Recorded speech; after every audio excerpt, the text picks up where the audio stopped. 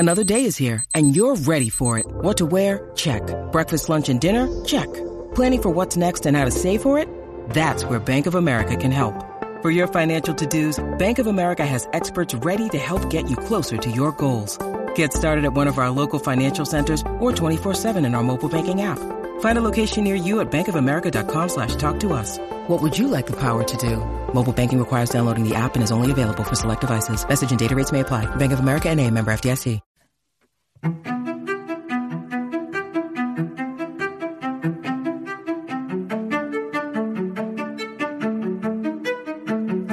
You're listening to the Orchestra Teacher Podcast.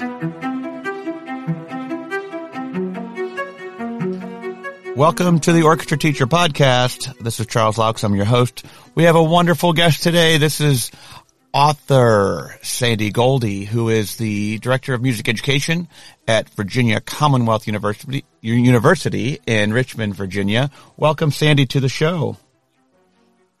It's great to be here. Thanks for having me. Absolutely. You and I have worked together for several years, for quite a long time. I've known you and loved your work. I think what hooked me on Sandy Goldie was your session that you did on Fourth Finger First back at ASTA a long time ago, and that was just really like yeah, why can't we do Fourth Finger First? So it was really a great session, and I've just been so impressed with all of your work over the years, and as a pedagogue and colleague, thank you for being on the show, and I'm excited to be able to talk with you today and to see what's going on. So how is it going for you? Things are going okay. There's everybody's just kind of surviving and everything that's going on, but there's so many nice little moments of light and hope and interactions with students that kind of keep you going, and places where you find where there's even more connections. So we're all hanging in there, I think, and just looking forward to when we can all be back together again. Absolutely. I had mentioned, I think in my last episode, it was just a breath of fresh air the first time we were able to play together, and I had to search for my baton, and I found it, and oh my gosh, we had that. So now we're planning our spring concert. And it's going to be a live spring concert, which is our first live performance. And we're going to be outdoors. We're doing an outdoor, not under the stars. We don't have any lights, so it's going to be daylight still. But we're going to be doing an outdoor concert, kind of breaking that up into some different for different groups, and I'm just so looking forward to it. And of course we have a rain date too, because you never know. But I'm hoping that we'll be able to pull that off, and it'll be successful, and a large majority of my students will come. But yeah, isn't it great? I'm so jealous. We're still virtual at this point. So our youth orchestras, we're doing some of these things where we're putting all the recordings together, but we're really trying to get the students to do something unique with it, like make some unique personal connections to it. Like we're doing a full orchestra piece, Second Storm, and we're asking all the students to find images of storms, either emotional or physical, that they've been through, and pulling those in. And we're doing scenes from Harry Potter. And so for each of the rehearsal numbers, we're asking them what scene does this evoke for you? And we're pulling clips of what those scenes are. And, and last semester we did Hamilton. And so it was like we did a modern day orchestra take on Hamilton. So each section adopted one of the excerpts. And so one of them was one song in the arrangement was Helpless. So we asked them in 2020, in the midst of all of this, what makes you feel hopeful or helpless? And so then they came up with things that they wrote that they can then say while we were doing it. And they also sent us pictures of themselves. And so we played the slideshow, and they each section introduced the clip. One of them was My Shot. So a lot of the seniors were talking about how they're not throwing away their shot. Like, what did they do to not throw away their shot? And that's one of the great. sections had Dear Theodosia. And they were talking about okay, if you had to write a letter to Theodosia in 2020, what it's like to be a teenager in 2020, what would you say? And it was great because they had pictures of them in masks, and they were like, Dear Theodosia, in 2020, we went to school online and practiced youth orchestra on the computer. So anyway, it was really fun, so Yeah. just trying to be creative with it. So creative. Wow. That's I think that's been my big, downfall, is that sometimes I'm so used to doing the way things were and enjoyed that so much that when we got to virtual, like I can do all the technical part of everything, but that creativity piece is it's so fantastic. It's amazing. So you conduct the youth orchestra. Yeah, I don't know. I do. And I was really thinking of when it comes to like what you're going to do in the middle of a pandemic. I do a lot with teacher education, and I'm always telling them, like, sometimes you have to let go of who you should be to become who you are. So just let go of that notion of what you think you should be doing or what it should be like right now, to be able to just get in there and think of what could really be for right now. And so that's sort of where these ideas came from.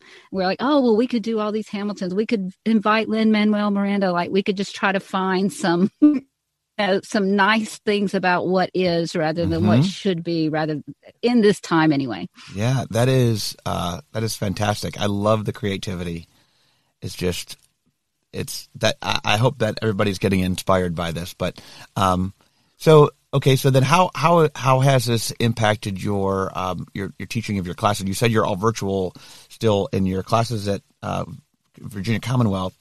How has that impacted what you've been able to do, and have you seen anything change? Obviously, there's been a lot of changes, but have you seen anything that you think is going to be a permanent change? And what does teacher education look like down the road, or what are you seeing in future trends here? It's a loaded question. Well, it's really. Yeah, it's really been kind of an amazing journey. And I have to say that our pre-service teachers have just stepped up. We have been virtual. Well, it's kind of hybrid. So what we're doing is all of our discussions together as an entire cohort, all the students, we do those together on Zoom. And then there's loaded asynchronous work and Canvas modules like that. Yeah. But we prioritize the time for if they're going to do anything in person, if they're comfortable doing it, then every core music ed class has 30 hours of out in the field practicum. And so we paired them with teachers. Sometimes we had to pair them 2 or 3 times as modalities changed. Yeah.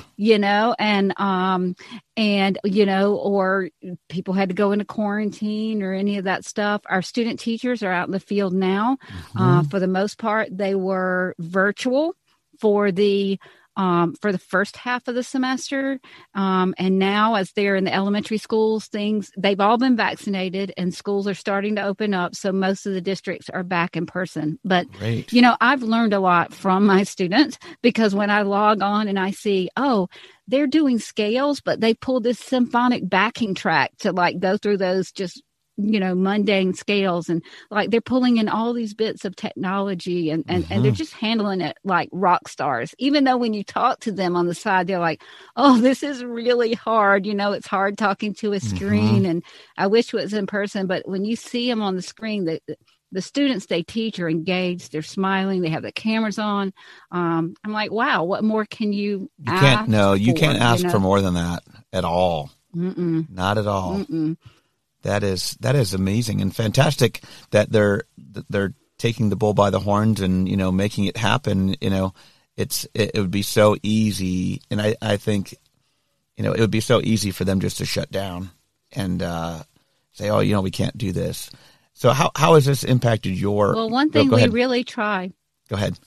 I'm sorry. I think one reason is this year is the first time where we really have empowered the students themselves to form their own organization. It's called Music Educators of Tomorrow. And so the leadership has really intentionally sought out ways where they could connect with each other. So every, the freshmen are a cohort, the juniors are a cohort, the seniors are a cohort. Each of the cohorts have traditionally been kind of separated, but now this organization has really united them all. So they're doing socials, they're doing, bringing in, we had 6 different music educators this past month just coming in to share their stories. And so I think a lot, it just speaks to the students themselves, like stepping up to try to fill in those places where they feel like, I want some more. I want to know more in this area, or I want to connect more because, if you're a freshman in college this year, how have you even made a lot of friends? Like, what has that college experience been like? Right. And so it has been really hard, and it's taken a lot of flexibility and support, really. But, like in the book, Kurt Mosier was saying the subject matter is never more important than the subject. And so I was really inspired by his talk of how he pursues excellence, and music is the vehicle, but the subject matter is never more important than the subject. And I think that's something that sort of all of us have had to come to in one way or another. Yeah. I mean, during this time. It's all been about just taking care of the kids, trying to make sure that they're,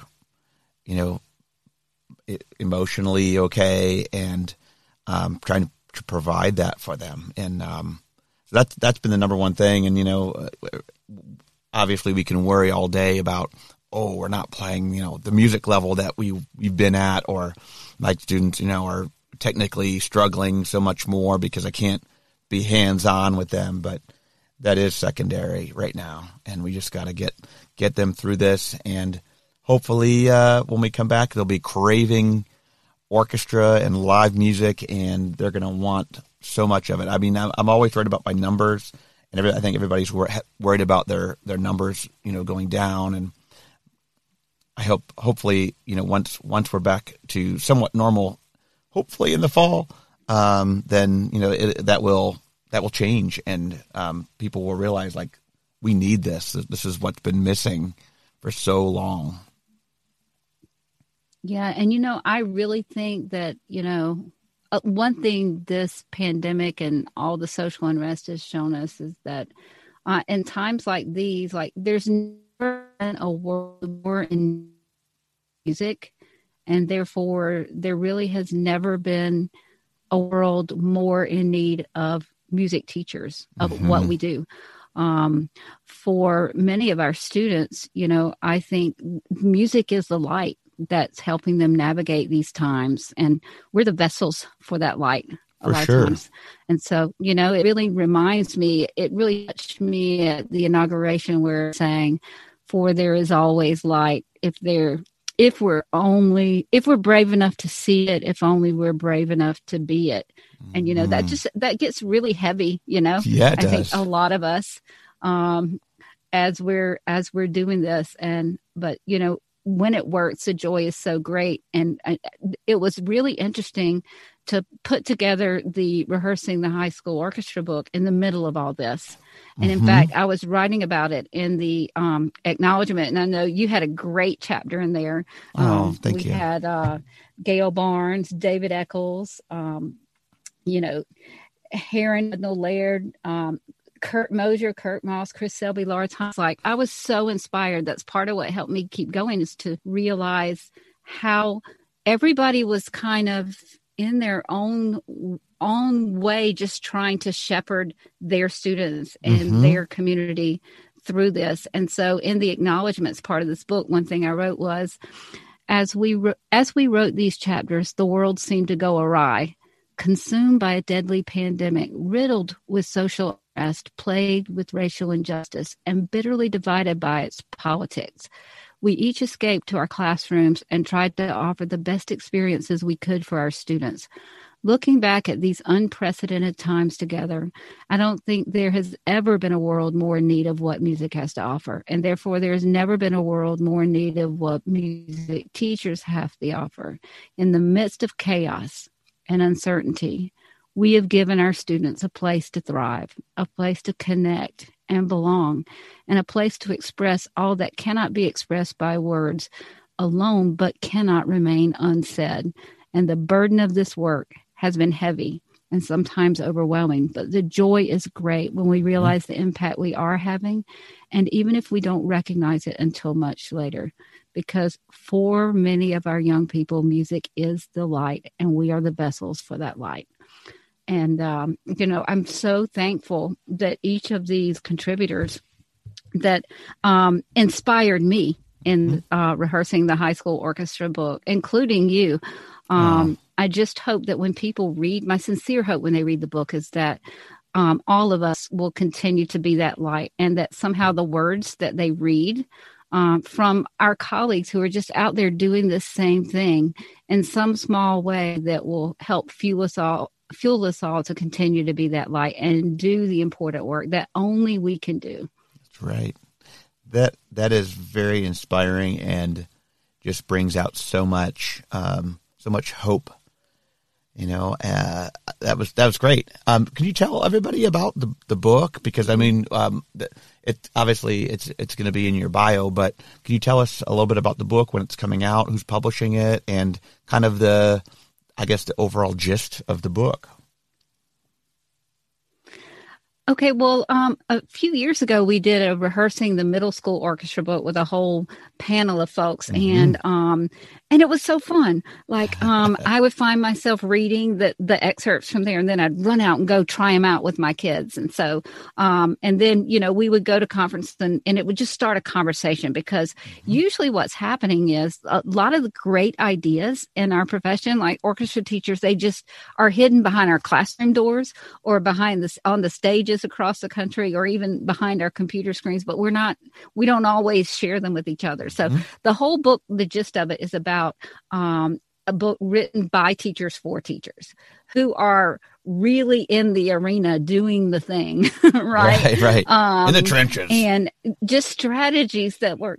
Yeah, exactly. And so as we went around the country talking to different middle school teachers, that they were just getting so excited about it, we thought, well, there's got to be one for high school. And so then I started polling for everybody I knew, like, who should be in this book. And so everybody started sending me names. And so sort of the list came by popular demand, and it's a really diverse group of people. We have folks of different genders and races and ethnicities. And so I'm really proud of the diversity of the book and the diversity of the ideas, because each teacher has just been really open and honest and just throwing open the classroom doors and just sharing what has worked for them, what have been, great moments of connection, but those just really detailed strategies. So every author had a prompt, same set of prompts. It was like, tell us about your philosophy or your goals. Like, what are you trying to accomplish? Yeah. The big picture in your classroom.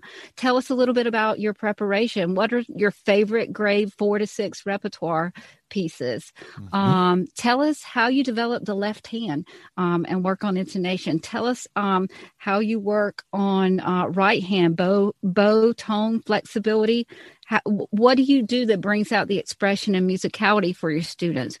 How do you build community and recruit in your program?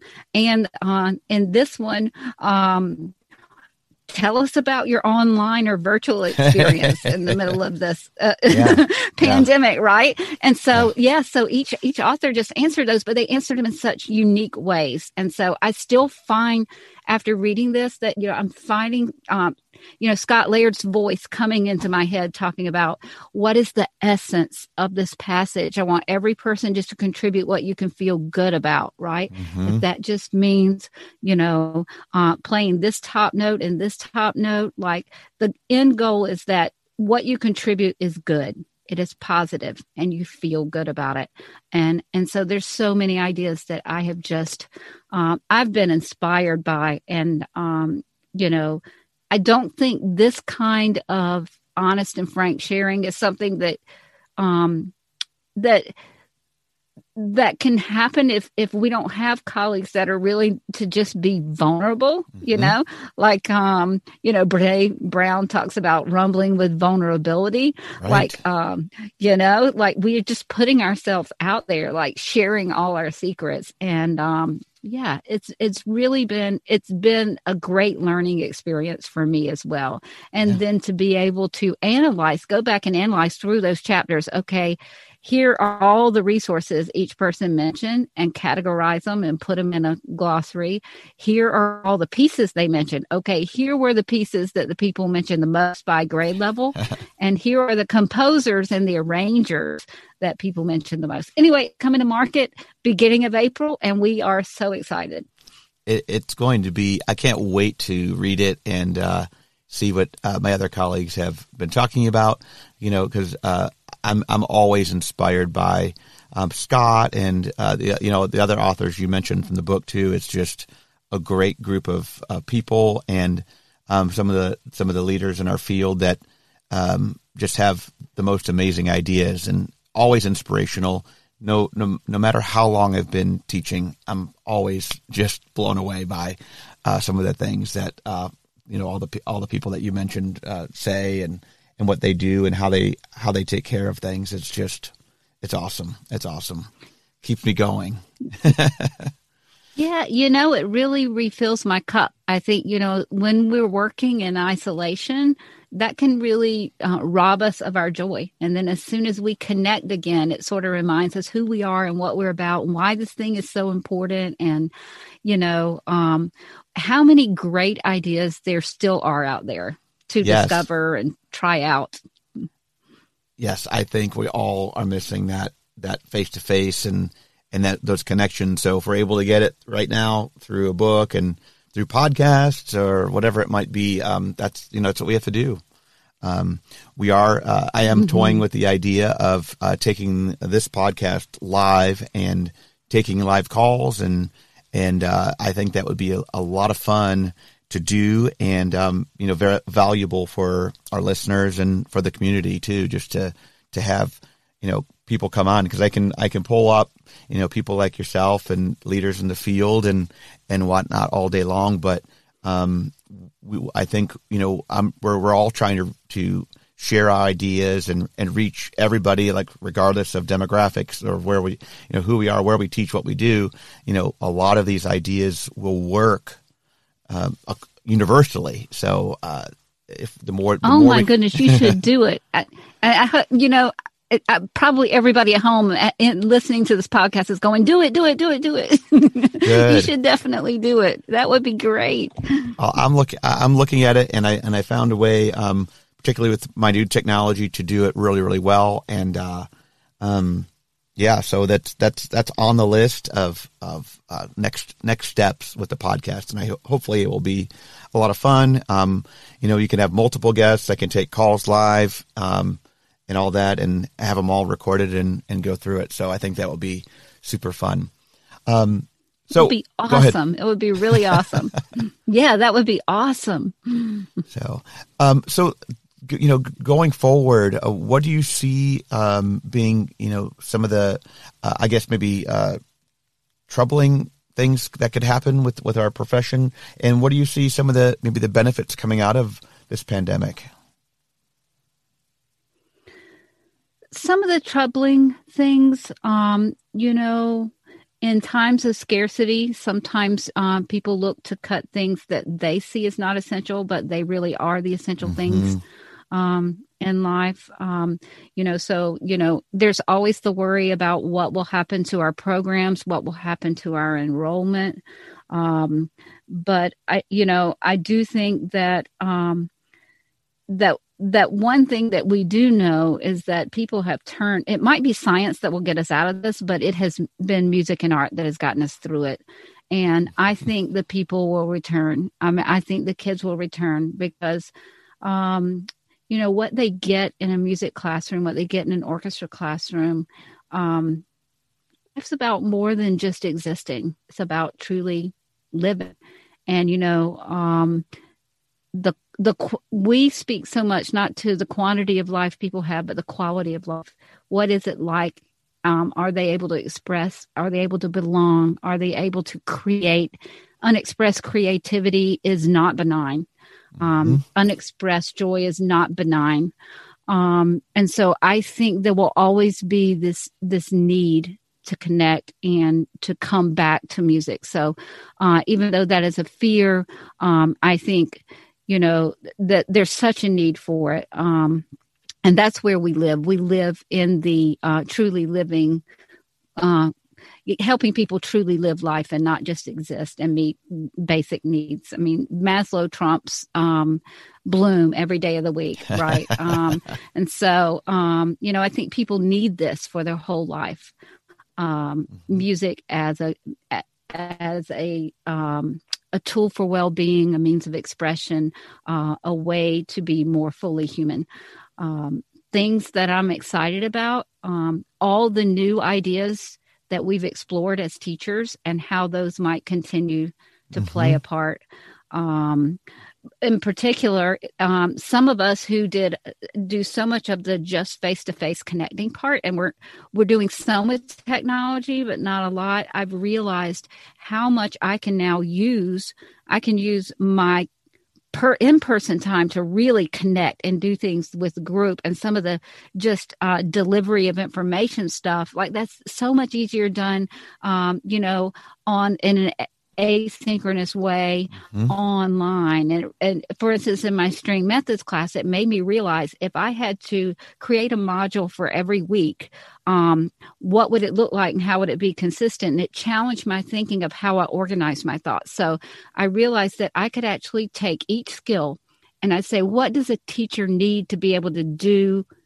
Because I'm trying to create or empower people to be able to think like teachers think, not just do the things good teachers do. Right. And so it made me realize, like, for each scale, okay, instrument position, or left hand or right hand, I want them to be able to play something. I want them to be able to teach. So I give them a teaching activity complete, like they're recording audio feedback for little kids playing violin videos online. Or they're doing position, where I throw up a picture of somebody doing something wrong with the left hand, and they're given some checkpoints and they say what was wrong. Or we play position charades in class, right? Where somebody purposely does it. So there's always a play, there's always a teach, and then there's always a literacy, a read or notate. And so it really challenged me to change how I was thinking about the way everything is cohesively organized. And it gave me great joy to listen to because I realized the power in all of this of not just giving written feedback to my students, because it seems so less human, but giving audio feedback, just turning on my iPhone and going, hey, John, you did a really great job on this opening. You have a beautiful left hand. Now, just remember that 2-3 pattern needs to be really tight and measure 3 so that note's not flat. I love what you do with this. Keep up the great work. See you in class. And I found my students immediately became so much more engaged when I was giving audio feedback rather than just written feedback. So those are things I think I'll take away with me, like continuing to have stuff that's online that they do, continuing for me to give them audio feedback, but then also with these pre-service teachers, also empowering them to have some choice. Like if you're going to give feedback to this child on the D major scale, you have a choice. You can do it written or you can do it audio. And, I don't know, I just had this big welling in my heart when I hear a French horn player going, now, little Johnny, you're doing a really great job on your instrument position. Be careful about your left wrist, and they're just nailing it, what they would say to the student. And they sound like teachers because, in many ways, they already are becoming that. So that's awesome, and I totally agree. That type of media, whether it's video, audio, can be a lot more powerful than just written feedback. Absolutely. All of this has to have taken you a lot of time to put together. I mean, how much? I find like. If a regular string methods class might, it lasts 50 minutes, but it takes like maybe 45 minutes to an hour to prep because, we've taught these skills so many times over the year. We're talking about, probably, 6 or 7 hours to work on creation of every module, then the teaching of it, and then literally 3 or 4 hours of grading to follow that up. So you're talking about, it's been an overwhelming amount of time, but now that I have those resources and really had the chance to think deeply about it, it's like I don't think I will ever go back to doing it the other way, because last spring I was really worried. About halfway through the semester, we had already done low string instruments and we were going to violin and viola. And I was like, how am I going to teach, French hornists and trombonists and singers to play violin and viola online? But we made these modules and we did it, and they could do some at their own pace, and they were really digging deep. And now here's the kicker. By the end of the class, they actually went further and performed better than any class before. Whoa. And it shocked me, because it was like, but I realized, when in ensembles and in classes, so much of what we do is just geared toward groups and group musicality and group success. But what this pandemic has done is throw that on its head. And it's really turned it so, like, the amount of individual feedback I've given every student during this, I would have never done before this. Okay. And it reminded me that that there is a real benefit for every student getting individual feedback when we have time to do it, right. And to have that personal connection. And I think that's what drove it, was the personal connection and the personal feedback, and not just the group. Yeah, this is very inspiring right now, just to hear this. But again, like you said, this is something that you learned it now during the pandemic, and you're going to keep the modules and keep using them and keep doing some of the things that you've been doing online. You'll be able to continue to do online, but also, have that face-to-face connection. So sounds like it's going to multiply the effectiveness of what you're doing and how you're reaching students. I think so.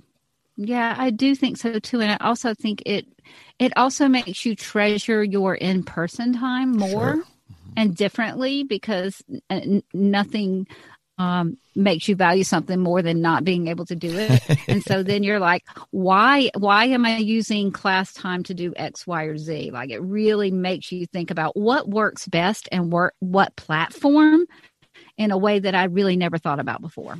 Yeah. Yeah. That is true. Very, very true. And, I have, I think a lot of us can say, technically, as far as using technology, there's a lot of people who had to learn how to edit video or edit audio. They've never done that before. And so it's trained us to become better with those type of skills that we will get, like you said, be able to carry forward and continue to use and continue to be effective in terms of reaching students with technology. I think a lot of students are going to be maybe tired of technology and tired of the being on Teams or Zoom or whatever you're using, but it's not going to go away. We talked about the only thing that's going away from all this are snow days. Because they're going to be unfortunately. But, even the quality of the resources, like, I'm able to send my students to your videos and all the stuff that's online with Rebecca McLeod and bringing in guest artists that are just willing to pop on, Zoom or Skype anytime. Like, that has been amazing. Like, I've been able to expose my students to both in the college setting and in our new future music educators honors group, to diverse speakers from all over the country that we just would never have been able to do before. Right.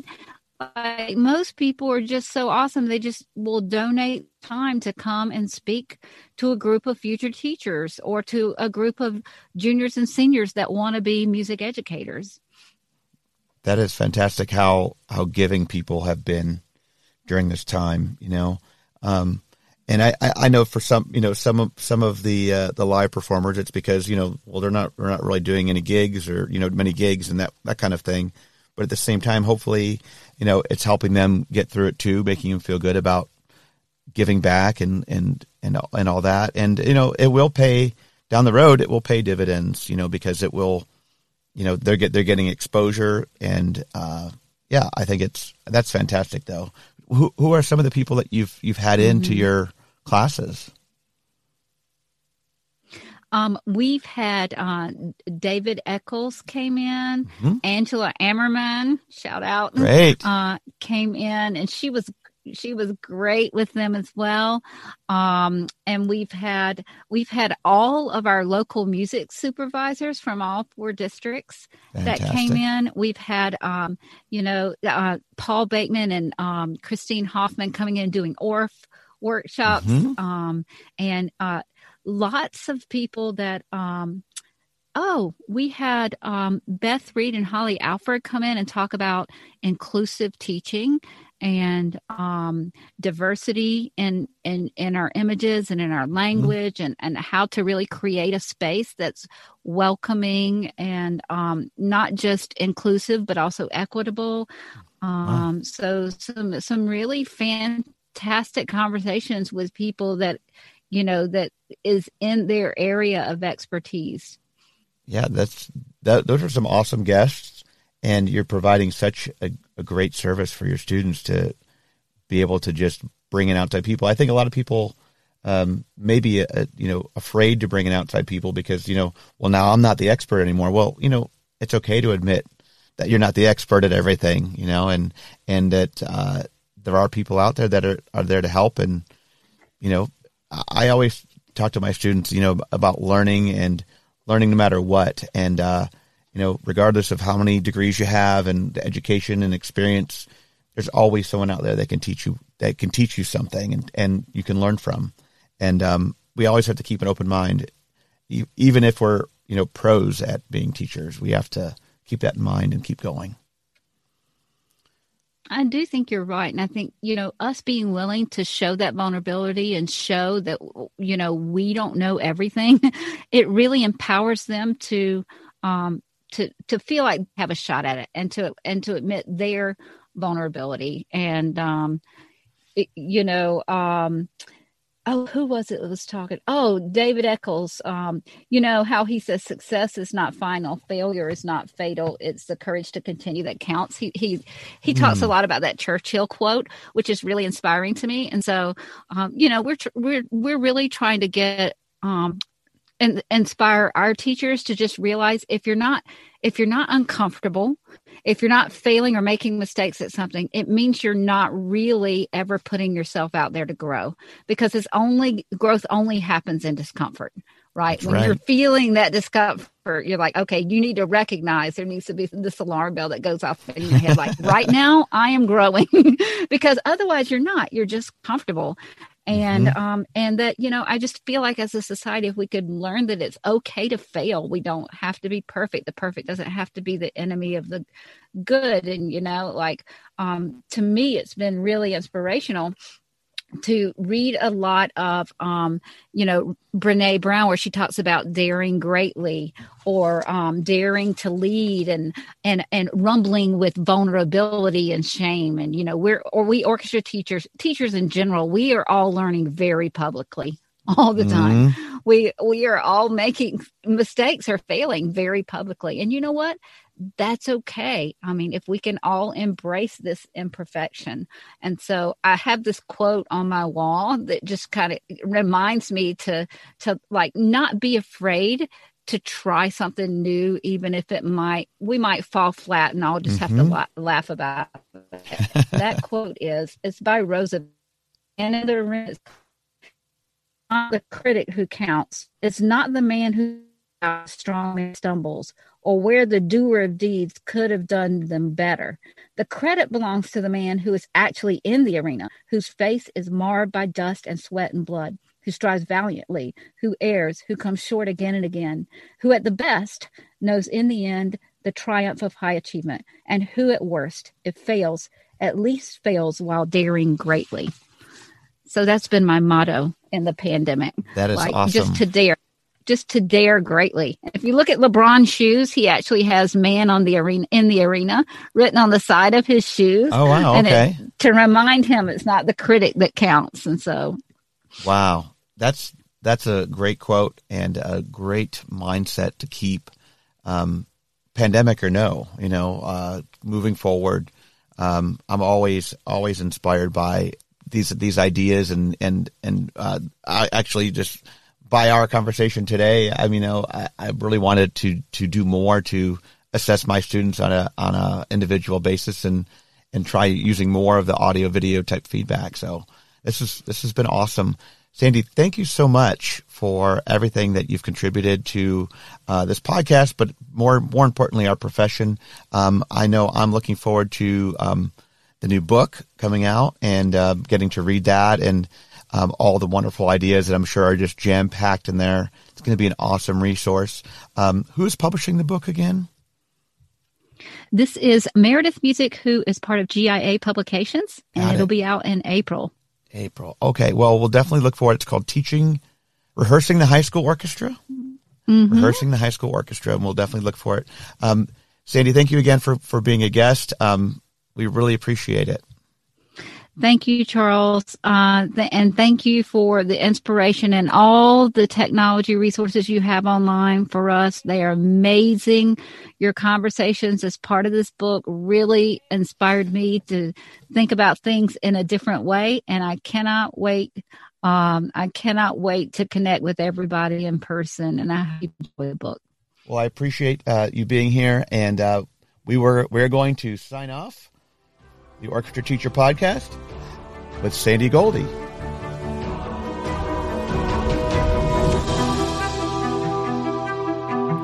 Thank you for listening. To find resources and more information, visit our website at www.orchestrateacher.net.